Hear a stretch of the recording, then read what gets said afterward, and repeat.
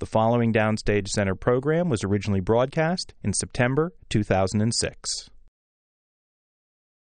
Welcome to Downstage Center, a presentation of XM Satellite Radio and the American Theater Wing. I'm John Von Soosten, Program Director of XM 28 on Broadway. And I'm Howard Sherman, Executive Director of the American Theater Wing. Let me give you a few basic facts. May 3rd, 1960, a little show opened in a little theater in Greenwich Village. It closed after 17,162 performances on January 13th, 2002, making The Fantasticks the longest-running musical in the universe. Not just in this country, but in the entire universe. The longest-running show in America, the longest-running musical all around the world. I don't know about Saturn. I've heard rumors that that there's a show running on Saturn. Yes. That is the voice of Tom Jones, our guest today, the fellow that wrote the lyrics in the book for The Fantasticks. Hi, Tom. I am delighted to be here. It all began at the University of Texas with you and Harvey Schmidt. You were both students. Yes. You were studying theater direction. He was studying to be a commercial artist. Yes, which he became a very, very, very successful one. And then you collaborated on some college shows, and over the next decade did some work here in New York, and then there was The Fantasticks. Right. I'm oversimplifying, obviously. Right, we did. After college, we neither of us had any intention whatsoever of writing musicals, as you indicated.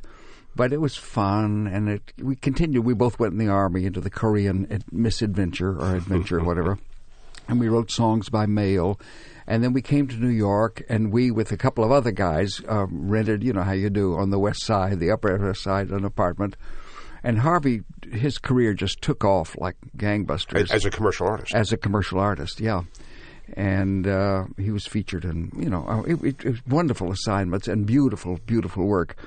And I was really teaching a little drama group and starving. But we started writing comedy material for Julius Monk's reviews. Maybe you don't know, the Upstairs, Downstairs, and Downstairs, Upstairs, and Ben Bagley's Shoestring reviews and things like that. And after doing that for 4 years, I think, we finally got together and put together The Fantasticks. But it wasn't originally The Fantasticks. No, we were trying. We had this idea. We were looking for a property to develop, and I knew about this piece, this Rostand play called originally Les Romanesques, a spoof of Young Love, and a spoof of Romeo and Juliet, actually, in a way. And Harvey and I tried for 3 years, I think, to make a big Broadway musical out of this material, and it just wouldn't wash. First of all, we didn't know how to do a big Broadway musical. We had no training, and we hadn't had money to see that many big Broadway musicals, actually. So finally, it was sort of realistic, and it was envisioned with a big chorus, and the one ranch was 2 ranches, adjoining ranches, and one Anglo and one Spanish in the Southwest. It was a genuine mess. Well, you were trying to pattern it, I read in your book, kind of in the style of Oklahoma, the Rodgers and Hammerstein show. You even had a name for it. Joy Comes to Dead Horse? Yes, you think that's a winner? Joy Comes to Dead Horse. Can you imagine? And anyway, that was the pattern, and a wonderful pattern it was, and in fact still is, really, the Rodgers and Hammerstein. But we didn't know how to do it. And later we sort of learned, when we did 110 The Shade, by that point we'd sort of learned to work in that form. Eventually, we threw out everything.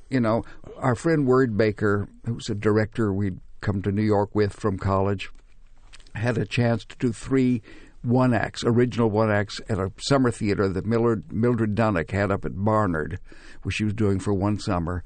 He said and she agreed that he could do one of them as a musical. And he came to us and said, if you can take that piece you've been working on and get it into a long one-act musical form in 3 weeks, I can give you a production in 3 weeks after that.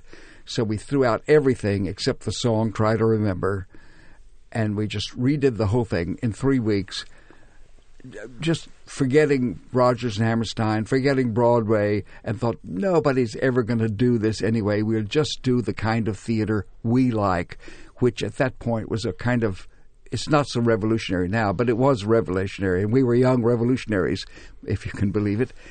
It was presentational, where you admit the existence of the theater, where you address the audience directly. It was written in verse. We used a wooden platform. We used commedia prototypes, and on and on and on. We used the invisible prop man from the Oriental Theater to sprinkle paper to signify snow or rain or whatever. And that was very personal, and that was the Fantastics, and it was unique. And it, even to this day, is to some extent not quite like anything else. Well, you basically stripped it down to the bare essentials, to the basic concept of the show, rather than trying to embellish as you originally were trying. Well, we did, but we also had we were able to find a concept, a presentation in this form that freed us. You know, the decision to use a commedia troupe and a platform, and to write it in verse. I was doing a lot of studying of Shakespeare techniques that summer, and all my college life. That was my big hero. Was dreaming to be never to be, Rodgers and Hammerstein, but the dream was to be William Shakespeare. Why not shoot for the top, right? And I studied several books, and I took Shakespeare plays and I broke them apart and tried to analyze how he used verse and in what ways what techniques, and then I consciously tried to incorporate those things into the Fantastics. Well, in your book, Making Musicals, that you wrote several years ago, you broke down to three basic elements: premise, plot, and concept. Yes. So how do you differentiate those, and what are the premise, the plot, and the concept of the Fantastics? Quick, hand me the book so I can... Here you go. Page 100, right, the premise, page 101. The premise... I think I talk about the premise is often the hardest thing. To know what it's really about is often the hardest thing that there is, Uh-huh. And I use a story, which is true, that Sheldon Harnick told me. When they were working on Fiddler on the Roof, they got the rights, the writers did, and they took it to Harold Prince, and he said it wasn't right for him to direct, but he might be interested in producing it if they could get Jerome Robbins to direct it. So they had written the basic story and script and most of the songs, and they went to Jerome Robbins, and they played for him, and he said, "Yes, interesting. But what is it about?" And they said, "Well, it's about a milkman named Tevye has 5 daughters." He said, No, that's the plot. Mm-hmm. I know what the plot is, but I want to know what it's about." And they couldn't immediately answer or agree amongst themselves, so they worked on it for several weeks, and there's some, I think, disagreement about who really came up with but the answer that they brought to him finally, they said, it's about tradition. It's about a tradition that's about to be swept away forever. And Jerome Robbins said, "All right, I can understand that. That gives me the overall concept." He said, "Now, if you'll write an opening number about tradition," they had an opening number called "Fiddler on the Roof," which is still that music. Fiddler on the Roof. You can kind of hear Some them. of us from Hebrew school still know those lyrics. We were taught them. Oh, really? From Fiddler on the Roof? Yes, the lyrics that you never heard in the show. Yeah, how interesting. I've never heard those. But after the program, I'll share them with you. Anyway, so we, in the Fantastics, the plot is taken from the Rostand. It's two parents who, to get their children to fall in love, create a fake feud so they can feel like Romeo and Juliet. They're both extremely romantic, and to persuade them to fall. And then the disillusionment when they find out that it's all not true. Well, Act 1 is the illusion, and Act 2 is the disillusion. The disillusion, right. The Act 1 is, as it says, is in the sun, moonlight, and Act 2 is in the sun. But the premise is encapsulated in the song "Try to Remember" in the third chorus when he sings, "Deep in December, it's nice to remember," and he says, "Without a hurt, the heart is hollow," and that becomes the premise of it.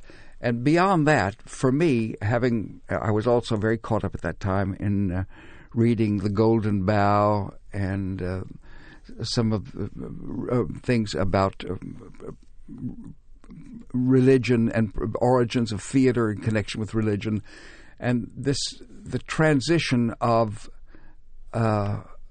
time of a seasonal change, and so that the premise is further stated by the El Gallo directly to the audience when he says, "There is a curious paradox that no one can explain. Who understands the secret of the reaping of the grain? Who understands why spring is born out of winter's laboring pain, or why we all must die of it before we grow again?" So it's very clearly, so that's the premise, and the concept. Oh, the concept was to presentational theater, to do things that can't be done on television, but the audience will help create part of the illusion, where you openly admit this is a theater, this is a platform, this is a wooden or a cardboard moon, and then by the magic of acting and music and the imagination of the audience and the actors, you actually get them to believe that it's real. And that's the basic theater, ancient theater magic. As you talk about all of these techniques and even the theories and the concepts behind putting this show together, how much of this was a byproduct of where theater was at the time that you were doing it? The off-Broadway scene. Certainly it wasn't where big musicals were, but was this rising up out of what else was going on in the creative scene off-Broadway? Well, I don't think so. I mean, I think yes and no. It was not just off-Broadway. There was a swell, excuse me, a groundswell of movement around the country that we were experiencing back before I even was interested in musicals at all. Excuse me. Where all the plays at that time were, most of them, not all, but most were in realistic sets. And they were in like 2 or more often 3-act forms, and the curtain came down, and between scenes the curtain would close, and the actors all pretended like they were just all people talking to each other, And having experienced some Thornton Wilder and some Brecht and a lot of Shakespeare, where they don't just talk to each other, but they turn out and talk to the audience, there was a growing desire to break down the proscenium. And at that same time, all these new theaters began to be built with thrust stages, It was all happening all over the place. It was happening in the new regional theaters, and the musicals were a natural extension of a place for this to happen, because already they were addressing the audience. There was this, and already they were using poetry in one form or another, and they were using the things that were traditionally the part of what I would say the Shakespeare festival. They exposition and development of stories and plots and musicals is much, and has traditionally always been, much more like Shakespeare than like plays or Ibsen or something like that, where exposition is slowly brought in and so forth. It's just far more right in your face. Well, let's take this from the conceptual to the practical. You spoke earlier of the fact that you were offered this opportunity to slam it together as a one-act. You threw everything out but one ultimately great song of the musical theater. How did it go from this one act at Mildred Dunnock's Summer Theater to the Sullivan Street Playhouse? Well, it went laboriously and by incremental inches, like an inchworm. We had 3 people who came to see it down there. We were at 1 week, these one acts, and we had a good cast, even though we had very little rehearsal time, and certainly Word was a good director. And the 3 people came and saw it there and offered to produce it. And of the 3, we chose Laurie Noto, because one of the 3 wanted to do it as it was done there as a one act, and then put some of our review material for the other half of the evening. And the other producer was unwilling to pay an advance, and we were determined to get Harvey and I. It didn't matter how much it was. It's just like it was a determination that we would get a $250 advance. And the other producer was not willing to do that, although he was willing to see us expand it into a full Laurie Noto was willing and insistent upon seeing it expanded to a full evening. He was willing to raise the $250 for an advance. Mm-hmm. And further, what really clinched it, he was willing to write it in the contract that Wordbaker and Harvey and I would have all final decisions about artistic matters unless we were hopelessly deadlocked, in which case he would make the decision. Interesting. And that was irresistible. Now, what was Laurie Noto's background at that point? Well, Laurie Noto was a strange man. Without his strangeness, we would never have survived. He was just like he was, not to take a long time, he was from New York City. Part of his youth was as an orphan. He's from Sicilian background, very important to the survival of the Fantastics, I think, because he just had this insane determination, and when he later on got cancer as the show was running, and they didn't give him 6 or 8 months. He lived another 15 years with the cancer because, like the show, he wouldn't close. This thing, his determination. Now, was he already an established producer? Oh no, he had done one show called The Failures off Broadway, which had run one night. Always a dangerous title. Yeah. Really, and so here you and Harvey Schmidt, inexperienced new guys on the block, so to speak. Yes. And an inexperienced new guy on the block was a producer in a little theater down in Greenwich Village, which after the show opened got kind of mixed reviews, kind of panned by the New York Times and some other influential papers. It didn't. It got mixed in the New York Times and mixed in the Tribune. Uh-huh. At that time, there were 8 daily newspapers, if you can believe it. The rest were all good, and the magazines, which came out a week later, particularly Saturday Review and Q. And the weekly, the best review, the review I cherish the most, is one from the Village Voice. That was the most interesting to me and the best review. That was the one who got it the most. What we were trying to do. But with the Times and the Tribune, both, one of them liked Act 1, one of them liked Act 2. They both liked the actors, but Brooks Atkinson, a man I respect very much, said, It's a little too mannered to really sustain a full evening. It loses its magic the longer it runs. So it was off to kind of a shaky start. Very, very. We played that first summer, we often played to 10, 12, 15 people. And then you did something interesting. At the end of August, you closed the show for a week and took it out to East Hampton on Long Island. Right, and at the John Drew Theater. Laurie did many strange and interesting things, which paid off, all of them, everyone. And we were there, and it was a huge success there. A lot of people, the cognoscenti, the opinion makers, the movers and shakers were all there in the Hamptons. I'd never seen such a place in my whole life. My God, I was just overwhelmed by how glamorous it was and how chic and everything. And at that time, it was also somewhat accessible. It wasn't totally choked with cars and people. But the people who were there were people who mattered, and they liked it, and the word began to spread. That helped us enormously. And then Laurie, right after that, Frank Lesser came down to see the show and offered to lease it with his company, Music Theater International. And even though at that time it was totally unheard of for a show to release it to amateur rights and secondary rights while the show was still running, Laurie agreed to do it. He needed the advance, for one thing, to keep us going.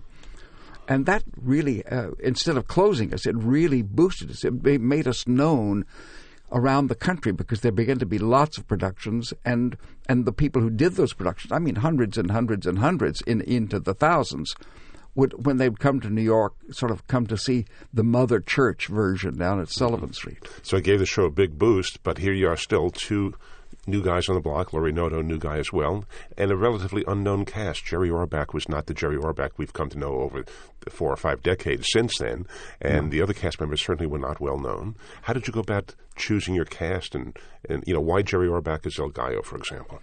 Well, we had audition. We didn't have a casting director. Ha ha ha. It was just you, I guess. Right? Yeah. Well, it was us. Yeah, and it was in our apartment. We didn't have a room to cast it in. So, on the 4th floor of a West Side walk-up, and the actors lined up on the stairs to come up, and Jerry auditioned.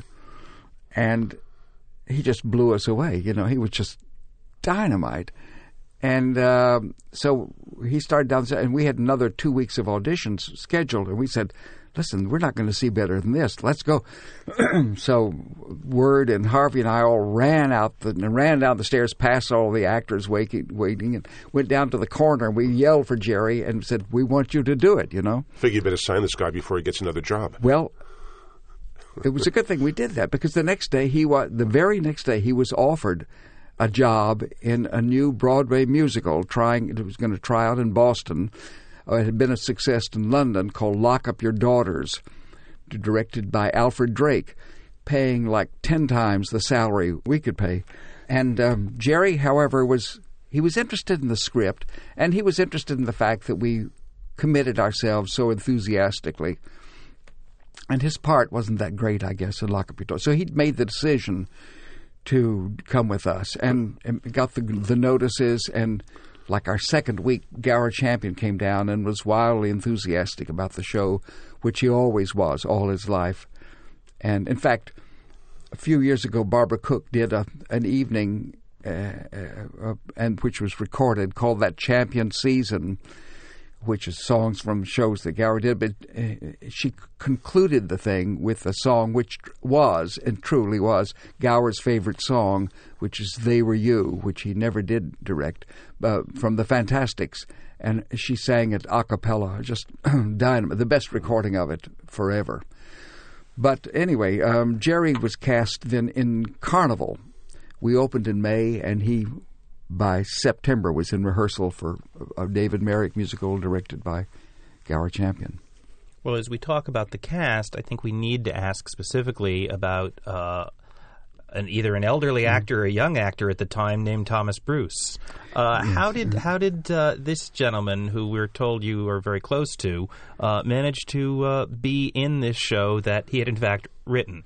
Well, I had no intention of being in it. I had acted, in college, and always played old men. That was my specialty. And I'd written it with Ellis Rabb. You remember Ellis Rabb, wonderful character actor, and formed it. In fact, that summer he was forming the theater that he became known as, called APA, Association of Producing Artists. And so Ellis was not available, and I was reading in the part, and everybody said, well, you're pretty good. So they said, why don't you do it? And I said, okay, but there was a big to-do at that time about vanity productions, people writing things so that they could be in them. And I was afraid of being accused of being a vanity production. Though it may be true, I didn't want it to be known. And so I decided to do it under an assumed name, the name of Thomas Bruce. But was your cover blown by any of the media? Did they say it's really Tom Jones? Several months after we ran, a lady, and I'm sorry, I can't remember her name, who wrote for The Post, which was a nice paper at that time. And she wrote an article. She did an interview and said an article called Tom Jones Complicates His Name. My name really got complicated later on when the singer took the name because of the movie. That isn't his real name. Rock and roll singer, Tom Jones. Yeah. Well, you had first dibs on it, though. Well, I mean, actually, Henry Fielding had first dibs on it, and after the movie, his manager gave him that name. Well, this show is currently in revival here in New York. It closed in 2002. It has just recently reopened off-Broadway, but in Midtown, not down in the Village, up in 50th Street and Broadway at the Snapple Theater. Yes. And just as the originals, the set is virtually identical to the original, the costumes and all that. And just as in the original, the new El Gallo, Burke Moses, starts off the show singing Try to Remember. And having read your book, Making Musicals, there's an interesting anecdote you talk about when you wrote the song, how Harvey wrote the music and then... The song Try to Remember, we had another song at one point, which I think we recorded on that, when we did our show, what was that show called? The Show Goes On, where Harvey and I performed with some other people doing sort of a trunk of our songs. And that song was called Follow Along With Me, and it ended with follow, follow, and then we were content with that. But then Harvey wrote the music to Try to Remember. In fact, he wrote it. I don't know if I put that story in the book, but that's really Harvey's story. He was trying to write some kind of jazzy, complicated things with hot stings, and he had rented a studio in 57th Street. He didn't have a piano at that time, and he had a little tape recorder, and well, actually not little at that time. Tape recorders were big things. And he was playing and playing. It was hot. There was no air conditioning. He was streaming perspiration. He was just discouraged, and he just thought, oh, God, I just can't go on with this. He was totally blocked. So he just stopped, and he said he just sat there and played Try to Remember from beginning to end, exactly as it exists, in the same key and everything. And he thought, my God, that's pretty. I wonder what that is. He thought, maybe that's Streets of Laredo. And he sort of thought, no, that's not Streets of Laredo. He said, well, maybe that's mine. And so he recorded it, and he began to play it in the apartment that we shared with these other guys, Bob Minton, who later became a very successful movie director and writer, and Bob Gold, who owned the Sullivan Street Playhouse. And I heard him playing it, and I thought, oh, that's such a beautiful song melody. And I thought, that would be wonderful if I could do a lyric. So even though and then it took me weeks and weeks to do the lyric, because his part just came like as a gift from God, which happens to me sometimes too. But mine then was a matter of like wanting to take this beautiful, simple, and somewhat repetitive melody. As our music publisher at that time, Chapel Music, with these ancient men who really discovered Gershwin and all that, said, where's the bridge? Where's the bridge? And there's no bridge. It's AAA. But I thought, well, it would be fun to take this simple long-line song and then play with lots of assonance and near sounds and near rhymes and inner rhymes and sort of encrust it verbally on top of this flowing, basically folk-like simple melody. And that took me weeks to do, really. It took him 20 seconds and me 3 weeks. Jerry Orbach is the original El Gallo from the original cast recording of The Fantastics on Decca Broadway. Tom Jones, our guest today, the lyricist and book writer for The Fantastics. Just to mention that we recorded the new cast album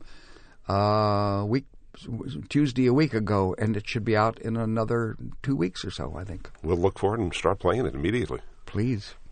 As we talk about the new production, I've read that in the latter years of the Sullivan Street production, you weren't entirely happy with what had happened to your show, which of course has become such a fixture here in New York, and you are directing the show now. And so for people who saw it late in its life, do you think they saw what it originally was? No, I don't think. And I was unhappy with myself. I felt I'd let it down. The first 10 years we were there all the time, Harvey and I. And the second 10 years, quite a bit of the time.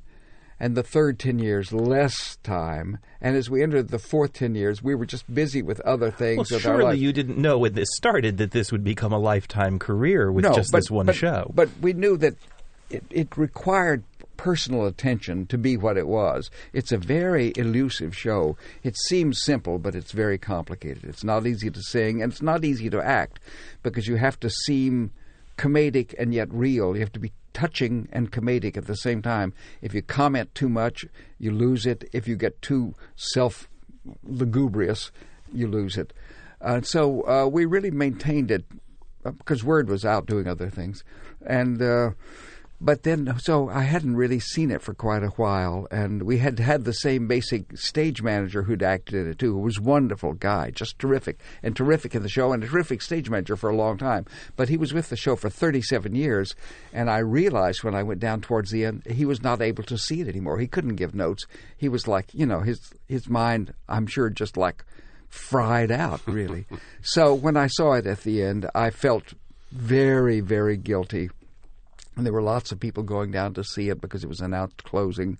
And I felt, this show has been so nice to me. It's so wonderful. And I believe in it so much. And it's like I betrayed a friend, or even worse, like a child. And I thought, so when I was given the chance to, by these producers who are very knowledgeable, very smart guys, really. They have 4 hits on Broadway running right now. My, I like that. David Merrick used to have 4 hits, but he wasn't nice. But he was talented. But anyway, we had a chance to like do it and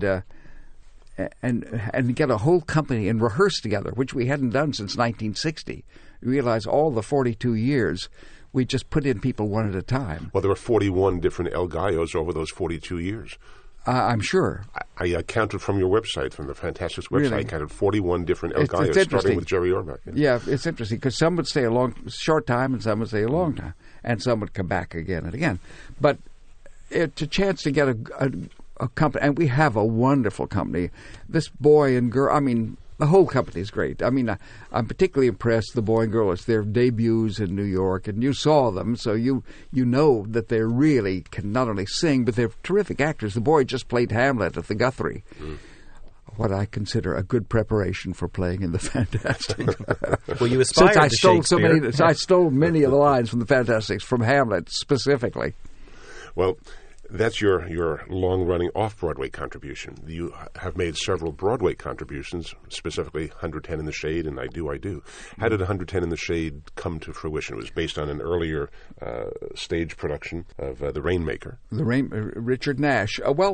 Actually, David Merrick, my old pal, nemesis, whatever, had seen the Fantastics and liked it, and he actually dated one of the girls who was Louisa. If you can imagine our little Louisa out with David Merrick. Oh, wow. It's like Phantom of the Opera or something, you know. But anyway, actually that particular Louisa wasn't entirely naive, but which is good. But he recommended that Dick Nash come down and see the show, and he liked it, Richard. And many people had wanted to make a musical out of The Rainmaker, including Rodgers and Hammerstein and many, many others. And he hadn't found the right match for him, Richard, because he wanted to do the book, and he wanted to be very much involved in the decision-making process. And he asked us if we'd ever knew anything about the Southwest or written anything about the Southwest. You were born in Texas. Yes, we both were born in Texas, and we both had written a Western musical called Roadside. We'd started working on it, you know, we'd put it aside, but we played him some of those songs, which he liked. And so we made an agreement to do it, and we did. And it was, had a wonderful cast. It received basically good notice, but the Times, my old nemesis, the New York Times, the strangest review. You know the show 110 the Shade, I assume. The Times complained that it had suggestive, dirty lyrics, if you can imagine that. I mean, it was. Did it? No. I mean, not unless you've got a really dirty mind, which the Times reviewer had.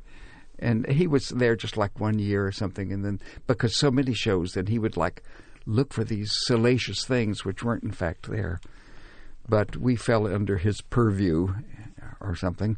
Anyway, so it ran a year in New York, a year on the road, and has been frequently revived. At New York City Opera had a lovely production some 10 years or 12 years ago. And we have an impending production now here in New York. That's what right. Can you tell us about the upcoming production? It's going to be done by the Roundabout Theater, and Lonnie Price is directing it, and Audra McDonald is doing Lizzie, and that's the most exciting thing of all. I saw and heard her in a workshop a year ago. So they're doing a workshop right now. They're doing another one. I'm working with Lonnie. I did some tweaking on it, and she's, as in everything she does, fantastic. But she's really solidly wonderful in this. You know, she's really powerful. And it's scheduled for April of next year.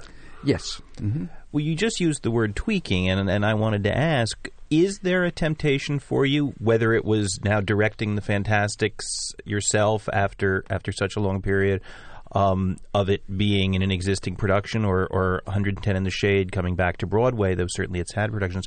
Do you look at your works and say, I'd like to fix this here and there? Is it an opportunity, or are they just minor? Oh, sure, yes. You know, this Fantastics that you saw has 2 or 3 scenes that have been rewritten, and one song had been replaced. And as I say, Harvey and I put people in the show for 40 years.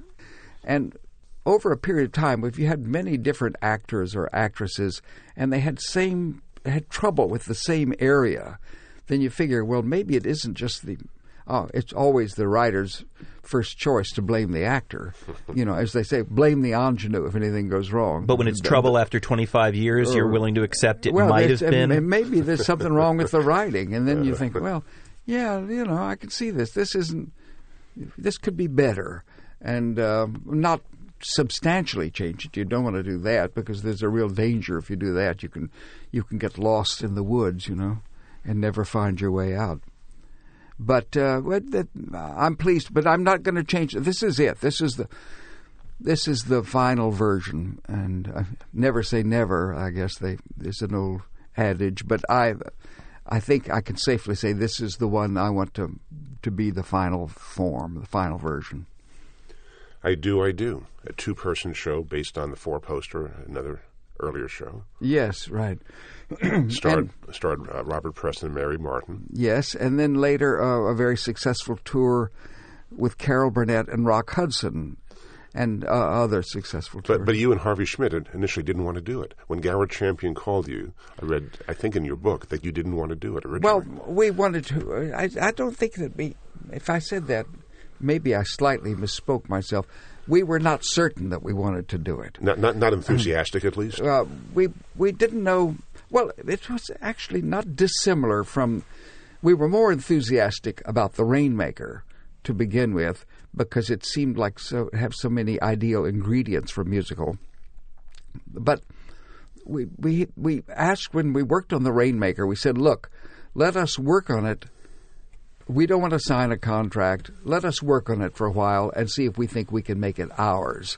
And then if we can't, we'll go our separate ways. And that's what we did. And we did that with I Do, because the challenge of making a two-character musical for a Broadway musical, even though it was exciting, it was daunting. And we said, let us see if we can break it open. Let's see if we can find the form that will make it into a musical. And Gower said, fine. So we worked on it. We were both living in Italy. I was there with my wife, and Harvey had taken a wonderful villa. Oh, my, those were the days. and we worked there for like a month or 6 weeks and it broke it open. We found the form that could make it work for us. And Gower liked it. He and Marge came over to Italy, and we played him the stuff, and then they flew us over. We were only half written, and we flew us over to play it for Mary, and she turned it down. She decided to do Walking Happy instead, and so we went back to work, and she went, in the interim, she did a tour of Hello, Dolly. She went to Vietnam and then London for Gower, and she loved working with him. So she was very intrigued to still investigate it. And she also, it gradually began to dawn on her that the main part in Walking Happy was actually the man's part. Mm-hmm. And I think, so by that point we had finished writing it. And they flew us, and we flew back, and we flew to Cleveland, where she was appearing in Hello, Dolly. And after a nervous day of prepping, played it for she and her husband, Richard Halliday. And she loved it, and she decided. And then they couldn't get Robert Preston, because he had just done Lion in Winter with Rosemary Harris. And Rosemary Harris had gotten all the reviews. And he said, well, I think they're tired of me on the street, the street being Broadway. And he said, we played it for him. He said, I could just hear the audience reaction when Mary does that Flaming Agnes number. And so he said, no, we started looking for other, people, and we couldn't find anybody who was really not as right as he was. We played for Howard Keel, who was interested, and I adored Howard Keel. He was such a wonderful, wonderful guy, and I would have loved to have done a show with him. But at some point, David Merrick, who never gave up, went to Preston, and Preston said, "Oh, what the hell? I'll do it." He said, "David, I don't need to have an agent represent me, and I don't need a lawyer. I just want what Mary gets."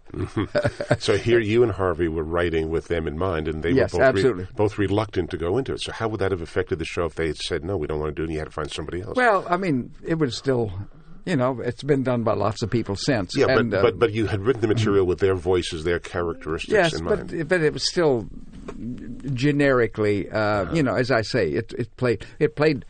One theater a dinner theater in Minneapolis called the Chanhassen. Do you ever hear of the Chanhassen Dinner Theater? Yeah, it played there for 22 years with the same two actors. Wow. A two-character musical, man and woman, for 22 years. Wow. Not 8, but 7 performances a week for 22 years. They married each other. They had 2 kids. And when the kids finished college, they stopped doing it. And I think we're committed to a mental institution or something.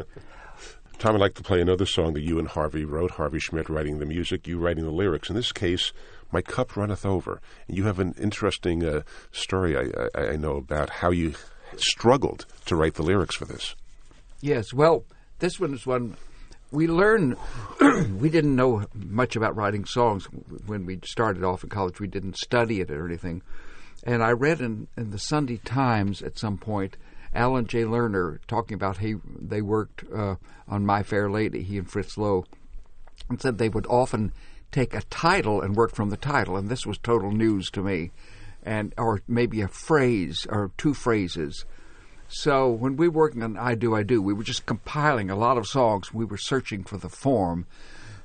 I jotted down My Cup Runneth Over with Love, and Harvey took that phrase, among many others, and he wrote a beautiful melody, and with a wonderful sort of a little, what do you call it? Anyway, a little underneath counter melody that sets it up beautifully. And the thing that was distinctive about the thing was, and he sang, the last line of the melody that he wrote was, "My cup runneth over with love, like for 12 bars or something." And what was distinctive was the beautiful melody, but also the fact of holding that note so long with this interesting, almost minuet-like counter melody going underneath it. I quickly set one verse to it in it like that, and then I couldn't. I was stuck. I couldn't. There are very few rhymes for love. I had used of, which is an easy rhyme, but then you start getting into things like, give me my hand and my glove, or or dove, right, above, and none of them seemed to work without being self-conscious, particularly when held. Anyway, so I just stuck with it for like 2 months. It took me to work out in a way. Finally, I just gave up and said, all right, I'll come up with some interesting inner rhyming sounds and assonance and so forth, because I'm just going to go to of as the rhyme, because it won't stick out like a sore thumb. And then so I put things like, in only a moment we both will be old. We won't even notice the world growing cold. Oh, oh, oh. So that has a poetic feeling. And so at this moment with sunlight above, I did use above, but I tried to put the focus on other words in song to give it a poetic feeling, and take the emphasis off that awkward of rhyme. And then we wrote the song, and we put it in the show, and neither Mary nor Bob, even Mary at that point in her career, couldn't hold it for the 12 bar. So so they cut it, and out of town in Boston. And then Mary said, "Oh, that's such a sweet little tune." She said, "Why don't we just do it and not hold it?" And so they put it back in. And Gower said, "Well, all right, but I don't want to go for applause." He said, "So we'll have her. She's pregnant when they sing it. We'll just have her start having my cup runneth over with oh at the end, and so to have labor pains." Then, what's his name? Ed Ames put out a recording of it as originally written, and if you can believe it, those were the days. My God, they're gone forever. When it was a #1 hit record in America. Oh, glory be. But the only thing was, it was in the original form. And when people went to the show, they wanted to hear that song. And there it went by. It wasn't with the held note, and they didn't go for applause for it. So they didn't even notice that it went by. Life is full of ironies. Well, here it is as performed in I Do, I Do. Robert Preston, Mary Martin, My Cup Runneth Over. Robert Preston, Mary Martin, My Cup Runneth Over.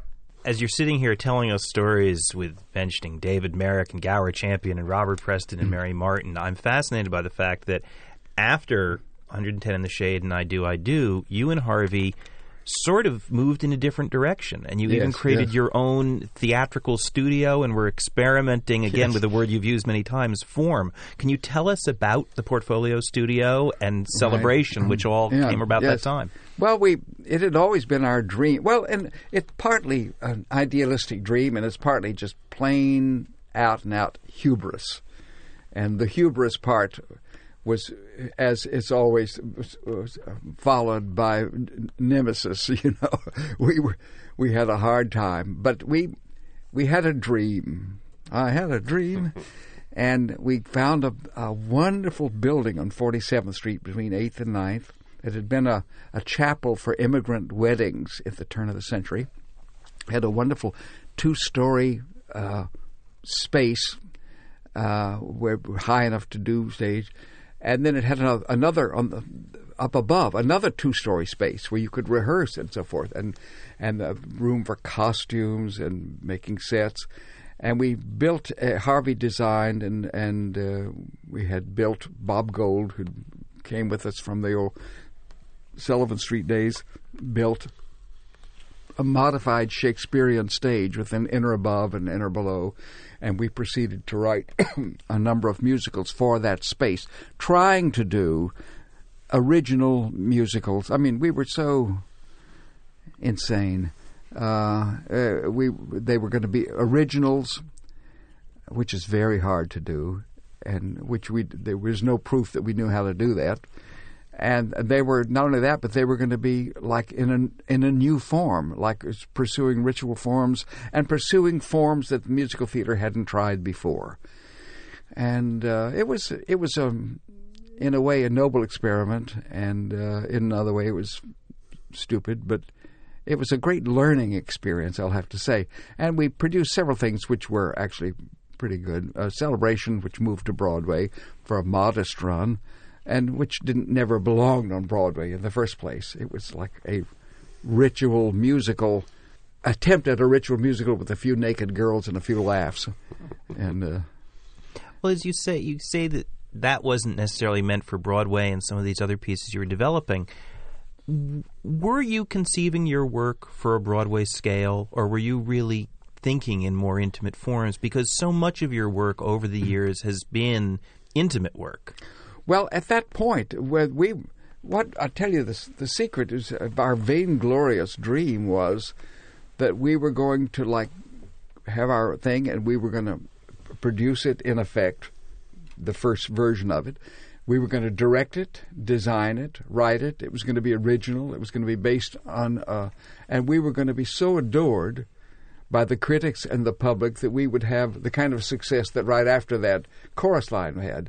And that I would buy a limousine and have a driver and drive around all the time and never have to wear an overcoat, and like Michael Bennett did. I was so impressed when we later did some songs for him. You know, in the middle of winter, he just pops up and he's just like summer outfit because he's always got a driver and all that. Now, we envisioned that it was going to be, we were going to be welcomed as the saviors of the American musical theater. And, the trouble was we hadn't learned a lot of the ABCs. We'd learned we knew kind of how to do the XYZs. And so it was a real slap in the face with a wet towel. And it woke me up, and it made me think, yeah, if I'm going to do this, I have to learn more about it. So I began my learning process about musical theater at that point. So how did that then impact the works that came after that? Well, the work continued to be experimental, and Celebration, as I say, was a fairly large, I mean, not huge, but it was Broadway scale in a way. But after that, we realized that we could not. Nobody was going to. That we weren't Broadway writers, really, particularly. And so we decided to scale back and to work to experiment within compressed forms. So that the next piece we did was a thing called Philemon, which got wonderful notices. I'll have to say the best notices we ever got in New York were for Philemon. But we tried a number of interesting experiments there. We had a very small cast, smaller than the Fantastics, and yet we had a lot of choral sounds. And what we did in that case was to use the principals as chorus, in both senses, as backup chorus, but as chorus in the Greek sense of being able to stand outside the story and narrate. There's this one central character named Kakion who becomes Philemon, becomes a saint unwillingly, and the others all stand around, and he's the only person trapped in time. He's caught in his own lifetime. The others are outside time and speak to us directly and sing to us directly and comment, and then move into the story and become characters in the story. We later, when we worked on Grover's Corners, a musical version of Our Town, we also used the principals as being able to step outside time and use them as chorus. Good. Well, I want to just reiterate that the Fantastics is back in New York, a little bit further uptown than it had been, and it's running on 50th Street and Broadway at the new Snapple Theater. It's like a walk-up, third floor, fourth floor walk-up. Although there is an elevator. There is a small elevator, yes, you can take. Yeah. And it's a nice little theater. It's very much the same as Sullivan Street Playhouse. It's like a doppelganger of Sullivan Street Playhouse. Yeah. To me, it's like a very strange, time warp thing. But it's bigger. It has 46 more seats, or something like that, 199 versus 153. Right. So, Tom, may this one run for another 42 years, the Fantastics. From your mouth to God's ears. And with you in it as the old actor. I don't think I'll run another 42 years, with all due respect to, unless I'm the llama from Lost Horizons, Well, when audiences look at their playbills and they see the name Thomas Bruce, we know that's really Tom Jones. Tom, thanks so much for being with us today on Downstage Center. My pleasure. Thanks, Tom. For the American Theater Wing, I'm Howard Sherman, reminding our listeners that these programs and all of the educational and media work of the American Theater Wing is available online, on demand, for free from our website, www.americantheaterwing.org. And for XM Satellite Radio, I'm John Von Soosten for Downstage Center. That's a wrap, and thank you.